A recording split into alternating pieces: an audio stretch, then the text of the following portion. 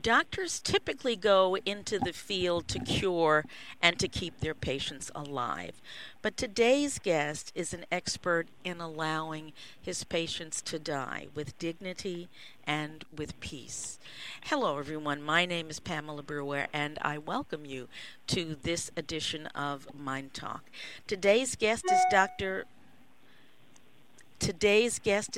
Sebastian Sepulveda.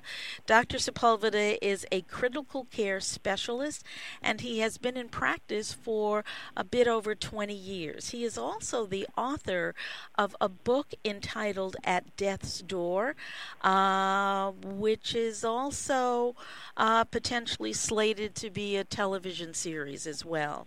Dr. Sepulveda, welcome to Mind Talk. Thank you very much for having me.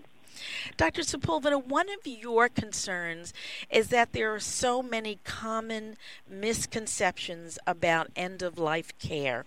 What are some of the more common misconceptions that you run into? Believe it or not, that question is a bit complicated, and I'm going to explain why. Okay. For instance, this morning I was talking to a patient who clearly expressed the fact that if his heart was to stop, which is actually death, and very different from many other acute ailments like a heart attack, he would love to just be left in peace.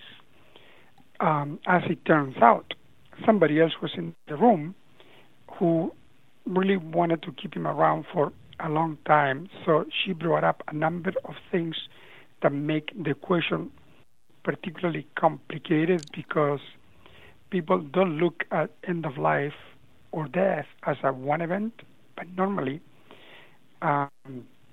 more of a package which comes with other diseases which are reversible.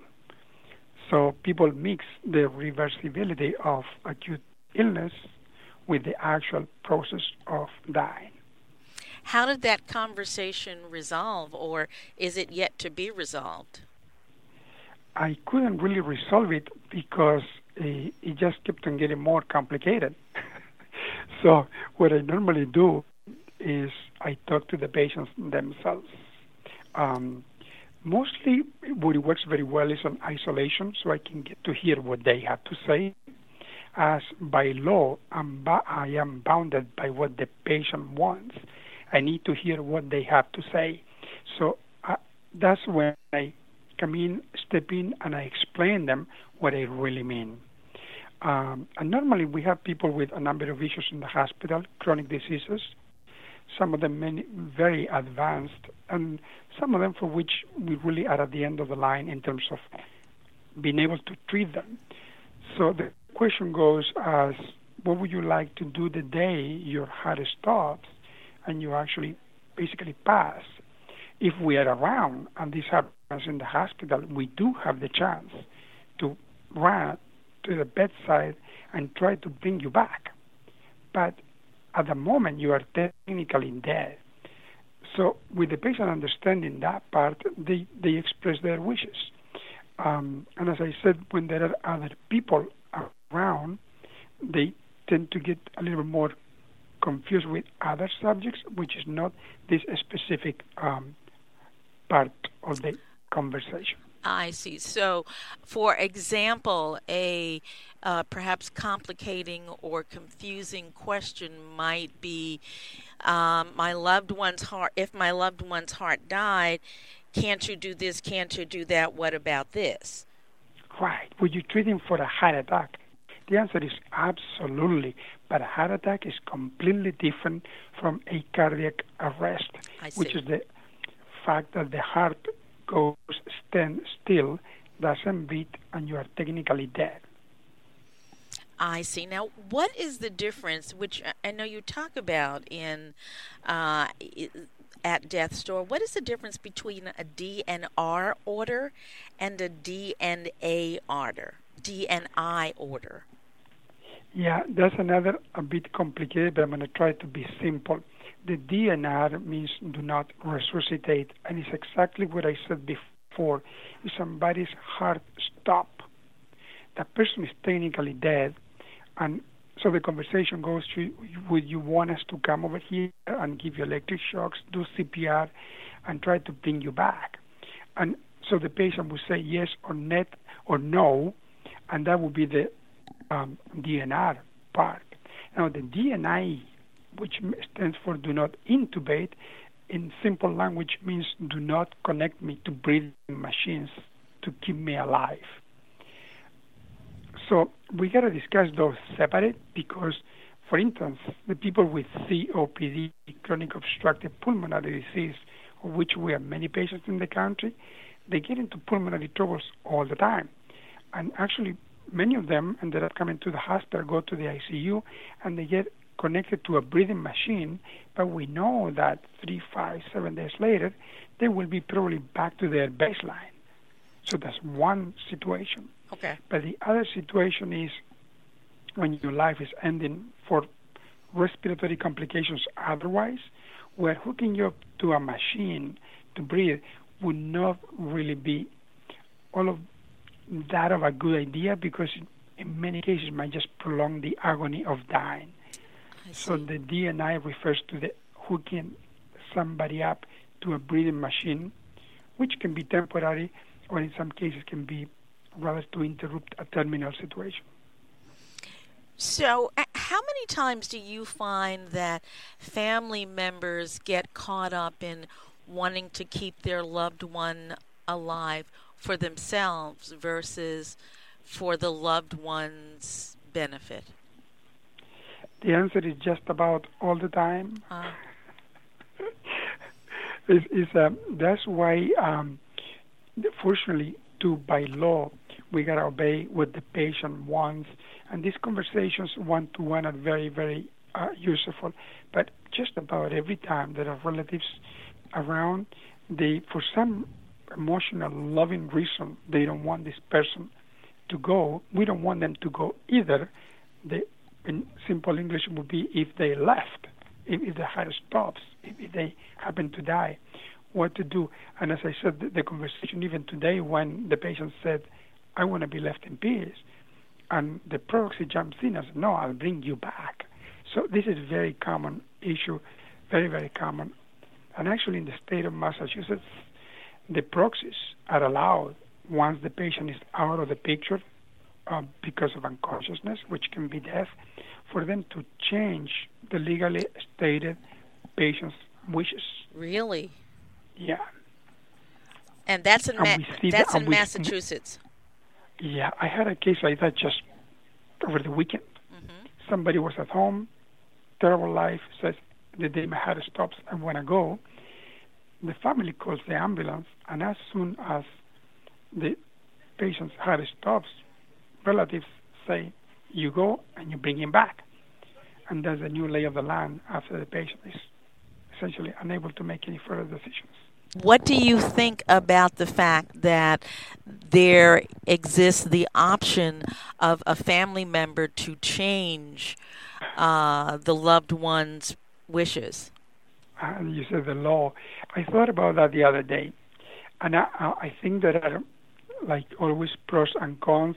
I do not know who passed that law, but I believe that somebody with good intentions thought it was a good idea, when in real life sometimes it's misused to the advantage of the person who is still alive versus the patient who is actually dead.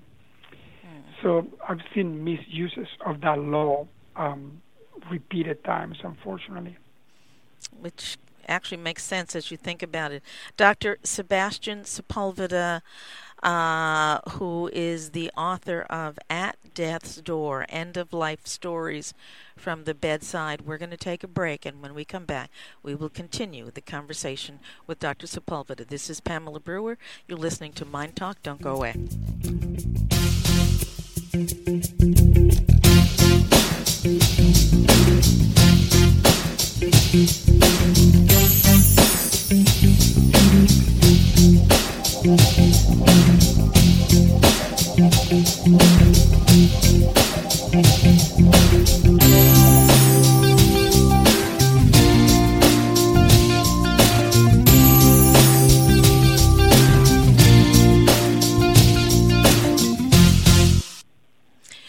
Dr. Sepulveda, in this situation where, let's say, someone is in the hospital and family and friends differ on how the person should be cared for.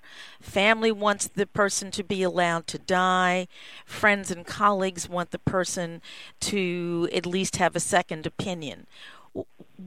What can be done in that kind of situation, if anything? Well, it's I would say it's a frequent situation, conflict, which is just about what my book is all about.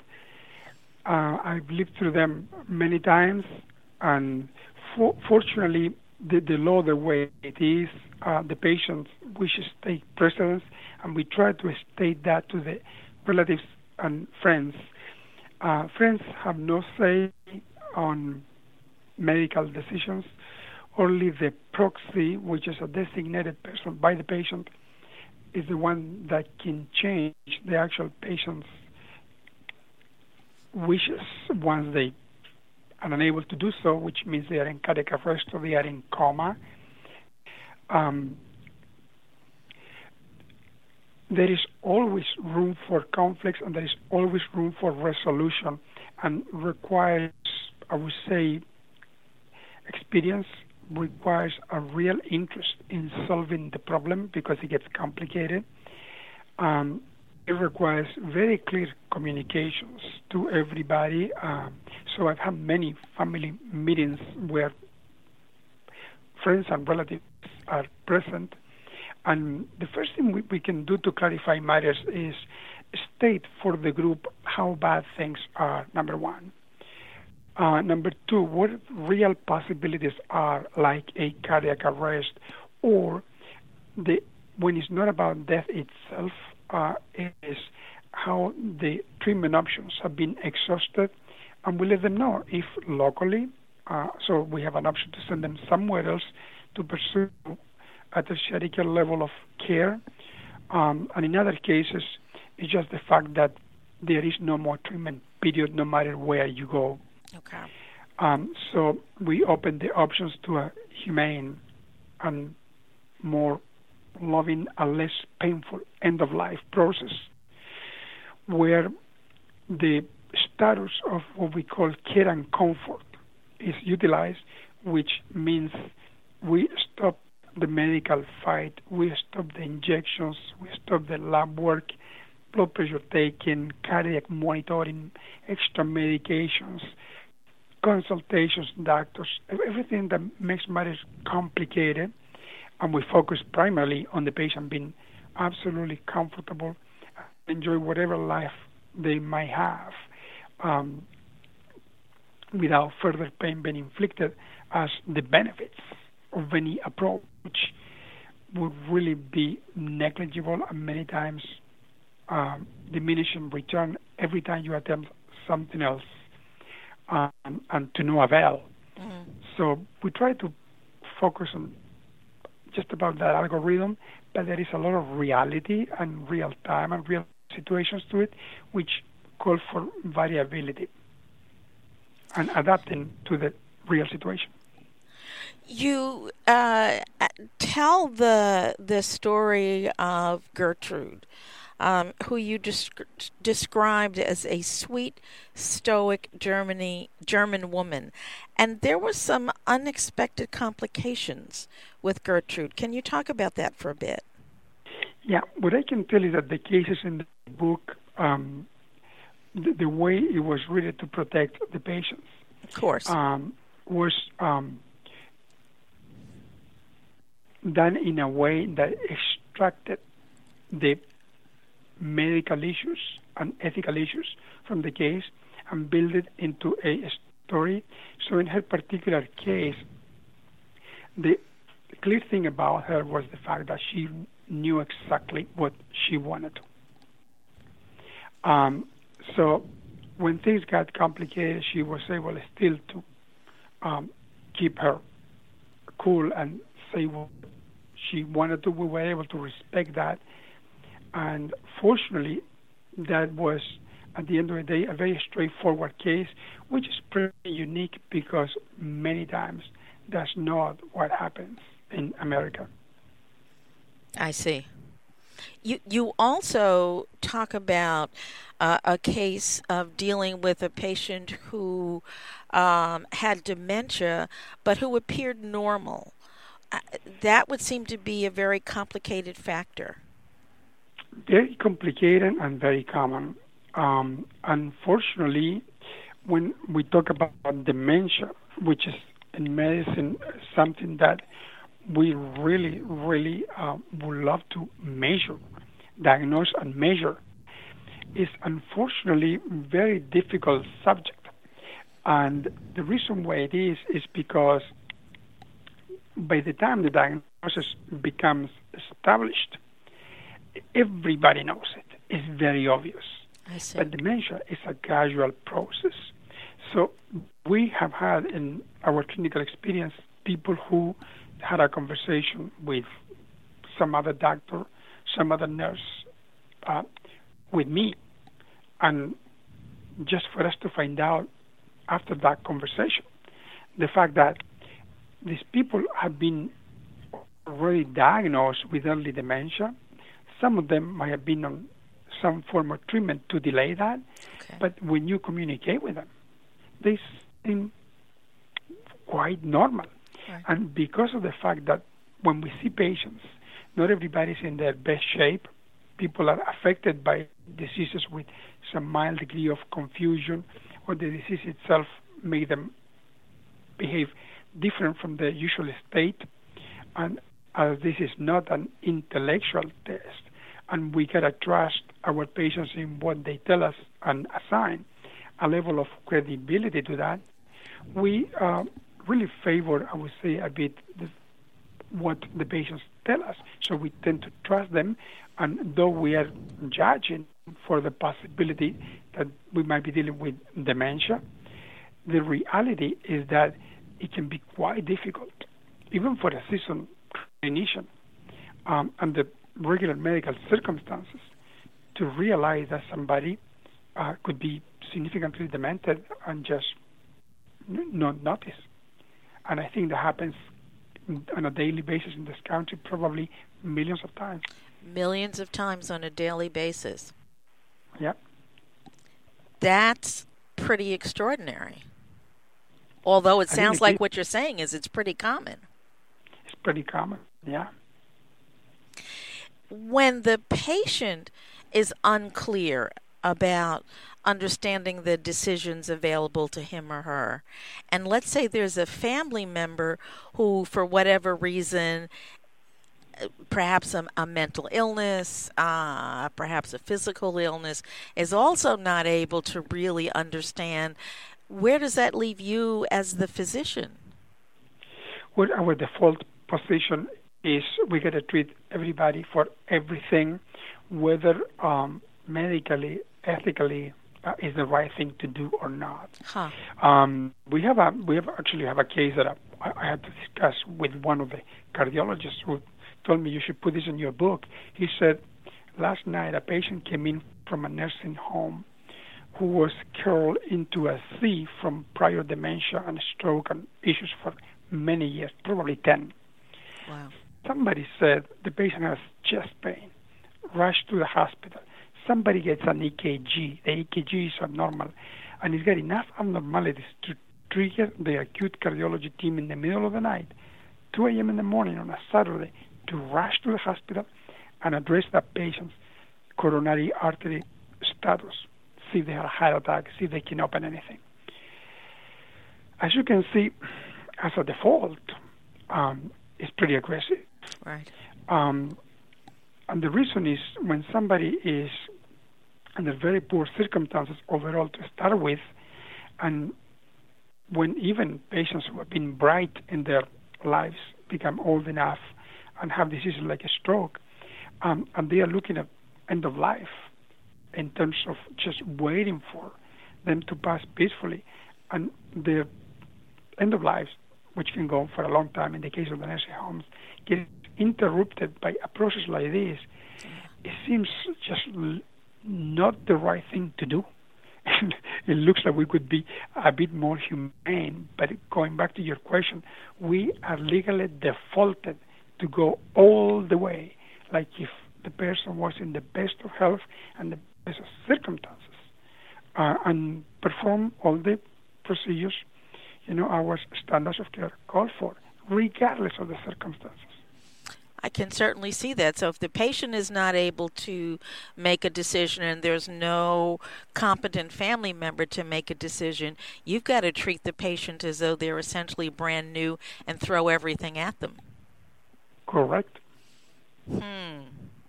Which speaks to how important it is, I would say, no matter what your age, to really have your wishes defined and written so that people know what they are.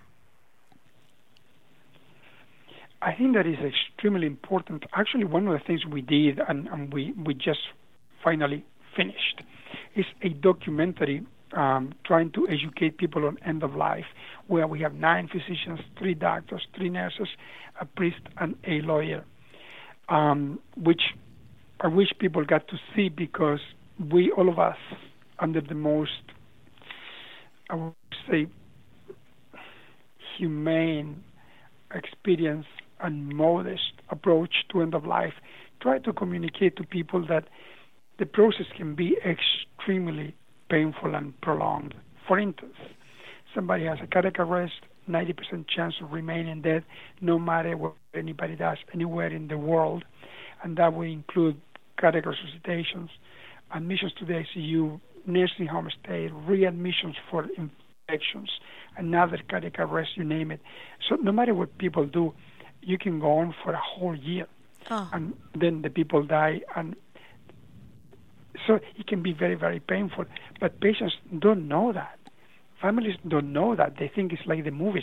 Your heart stops, you get back, and you just go on your merry way. It's not like that. It's actually a horrible thing. And for some reason, it's a well-kept secret. So we try to educate people on that, so they understand that we're not doing this because we're going to take a shortcut. We are trying to prevent people from suffering and really having very painful situations, for which we know from experience that most likely will lead to death, no matter what anybody does anywhere in the world. Dr. Sepulveda, we're going to take a break, and when we come back, we will have another couple of minutes to chat about a very important issue. Folks, you're listening to MyNDTALK. My name is Pamela Brewer, having a conversation with Dr. Sebastian Sepulveda, who is the author of At Death's Door, End-of-Life Stories from the Bedside. We'll be back in just a moment.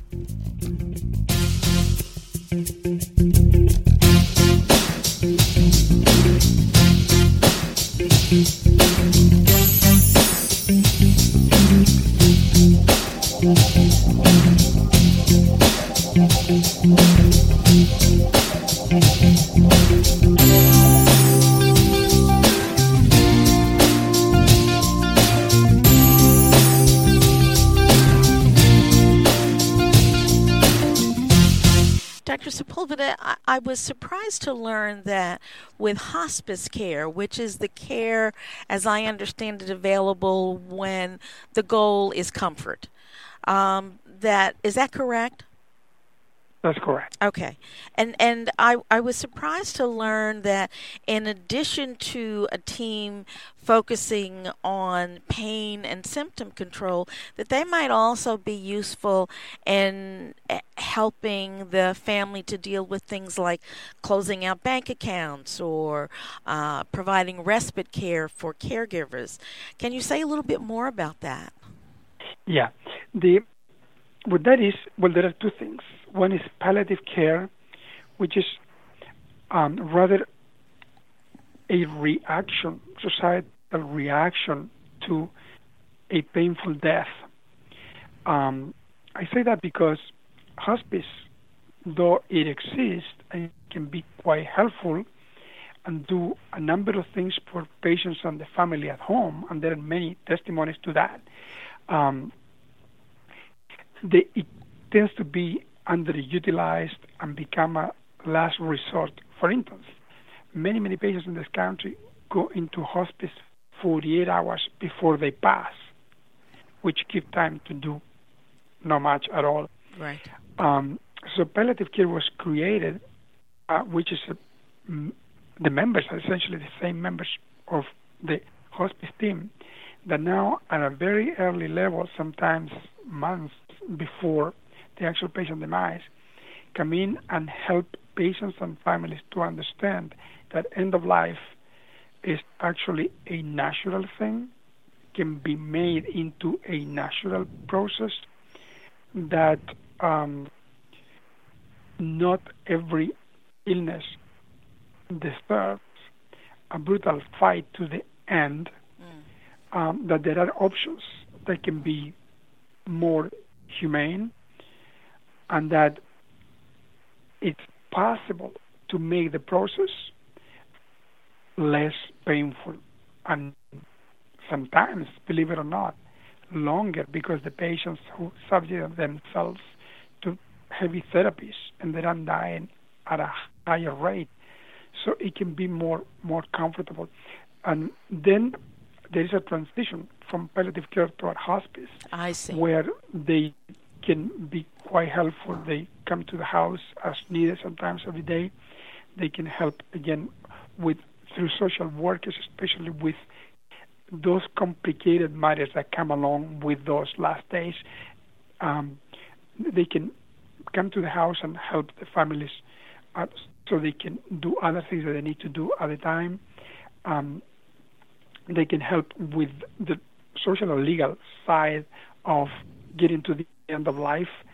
And the best way to do it, though, is for the people who are somehow looking at the end of life, realize that there are resources through the hospital especially that can lead them to a great deal of help. So the whole process, as I said, I put it in simple terms to me, just plain English, becomes less painful from the horrible experience that normally is. Dr. Sebastian Sepulveda, author of At Death's Door, End-of-Life Stories from the Bedside. Thank you so much for spending time with us today and explaining these issues in a way that we can understand. Thank you. Thank you very much. And folks, thank you for joining us today on this edition of MyNDTALK. MyNDTALK is produced daily as an educational public service. It is not intended to replace any work that you might choose to do with a medical, mental health, or other professional. MyNDTALK is produced by Jim Brown and 26x2 Communications and is available to you on demand by going to MyNDTALK.org. And when you go to the MyNDTALK homepage, not only can you listen to today's programming, you can sign up for program guides, free gifts. There's a lot of stuff to look at and engage with at MyNDTALK.org. If you'd like to be in touch with me directly, that email is Pamela, Pamela, at MyNDTALK.org. And folks, remember always, if it's unacceptable, then it's unacceptable. You take care.